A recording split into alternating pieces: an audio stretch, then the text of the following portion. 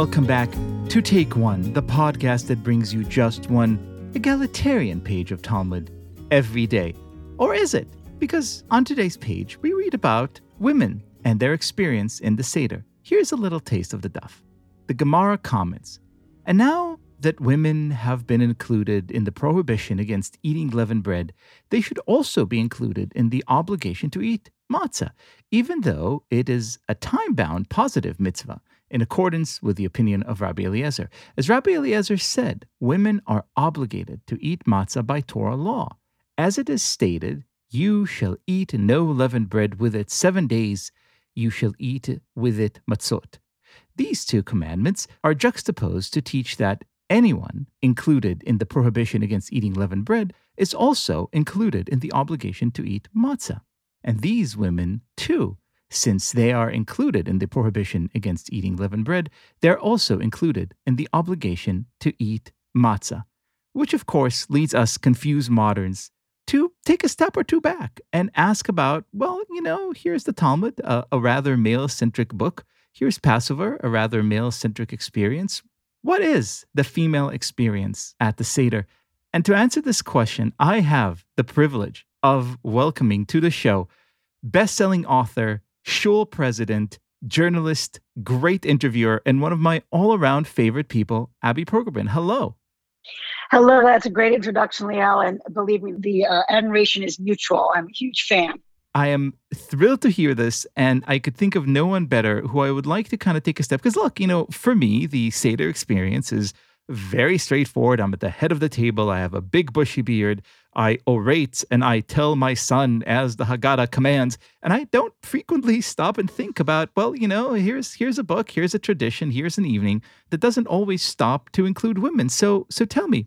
Not to mention the fact that the women were usually not in sight because they were in the kitchen sweating, putting gefilte fish on 20 dishes and thinking about the 8 more that needed to come out quickly and on time. In my defense, I will say that I also cook, but that is neither here nor there. Right. I'm not talking about your generation. I'm not talking about your generation. I think is much more evolved. I mean, you use the word egalitarian in your intro, and it's one of the things that's the gifts and blessings of your podcast. But we have to remember what most of us grew up with, which was our aunts or our mothers or our grandmothers kind of ensconced or entombed in the kitchen, basically focused on facilitating the Seder, not partaking in it. And particularly when it comes to the Magid, it wasn't like the mothers or the sisters mattered in telling the story, let alone that the women in the story weren't particularly highlighted. And I grew up with something that was very foreign to most Jews of any generation, which was the founding feminist Seder, which now in a way has become old hat. There are feminist Seders all over the place, and they've sprouted into different countries and different iterations. But the first in 1976 was frankly revolutionary, and I had nothing to do personally with creating it, but I was lucky enough to be part of it. With my twin sister, we were invited. Only women were invited, and you can set the scene. We were all on pillows on the floor. We had to bring our own pillows and we had to bring our own dishes. It was potluck. And it was very much a kind of a putting a restoration in a way, or a course correction on the story, on the ritual, and putting women back in the narrative, and also essentially back at that seat at the head of the table where it was a much more kind of shared telling, but the women suddenly rose to the forefront. What does that experience feel like? I mean, what does it feel like after all these years of seeing, the men tell the story, all of a sudden being in an environment and it's only women and it's your story, you're back where you belong in the forefront. Is that really emotional? Is that just strange? What is it like? It's a great question. I mean, I think, first of all, as I've gotten older, and I'm like an old lady now compared to when I was that 11-year-old, sort of starry-eyed, with Gloria Steinem on the floor, cross-legged, and Bella Abzug, Congresswoman Bella Abzug, who would not take off her hat, and she was the only one who would not sit on the floor. She needed a chair. By the way, I'm sorry to interrupt, but I really hope Bella Abzug sang, Ma Nishtana. In her beautiful voice. Absolutely. But that was exactly the point, was the Ma Nishtana was different. The 10 plagues were the modern plagues that I had never personally experienced. Things like unequal pay and domestic violence and workplace harassment and illegal abortion. I mean, these things that were described as the plagues of the 1970s that I didn't personally relate to because I was lucky enough to ride the coattails of these pioneers. But I listened, I was paying attention, and it wasn't necessarily necessarily that I was being inculcated with a sense of victimization, but much more of an awareness of where women have been sidelined, have been left out, have been kept down.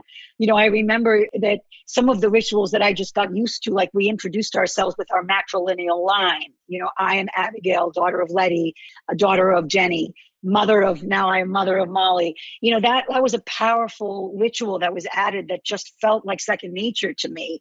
And so to your question of how it felt, it's something that, in addition to my two more traditional family seders, we still went to Aunt Betty's and Uncle Danny's and had the endless Haggadah and the starvation before we got to the Karpas. I still had carried with me this gem of a different way, a different path of inclusion. So, it's been a day or two since that iconic women-only Seder. Have we come far? Not far enough? It's a good question. I was lucky enough to be president of Central Synagogue, which had an Asian American female rabbi for the first time. Angela Buchdahl was the first woman to lead Central Synagogue in almost 180 years. And so I've gotten used to firsts in a way that, and I think my kids have too, in a way that were really foreign to my mother's generation, which is very obviously close to mine. So we're pretty close to the revolution here.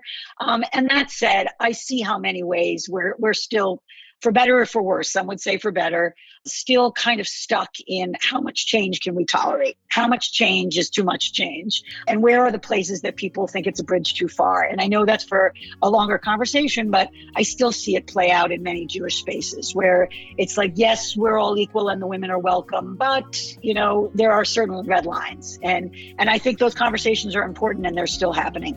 Well, Abby Pergelman, let's never stop having this conversation. I am so thrilled that you're our guest today, and thank you so much. Thank you for having me.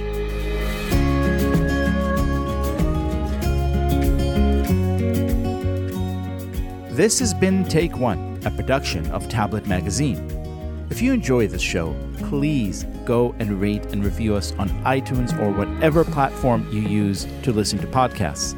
Each week, we'll be releasing new episodes, Monday through Friday, covering the entire weekly portion of Daf Yomi. I'm your host, Leah Leibowitz. Our producer is Josh Cross, and our editor is Paul Ruest. For more information, go to tabletmag.com/takeone or email us at takeone@tabletmag.com. I hope we've made your day a little bit more Talmudic, and we'll see you again soon.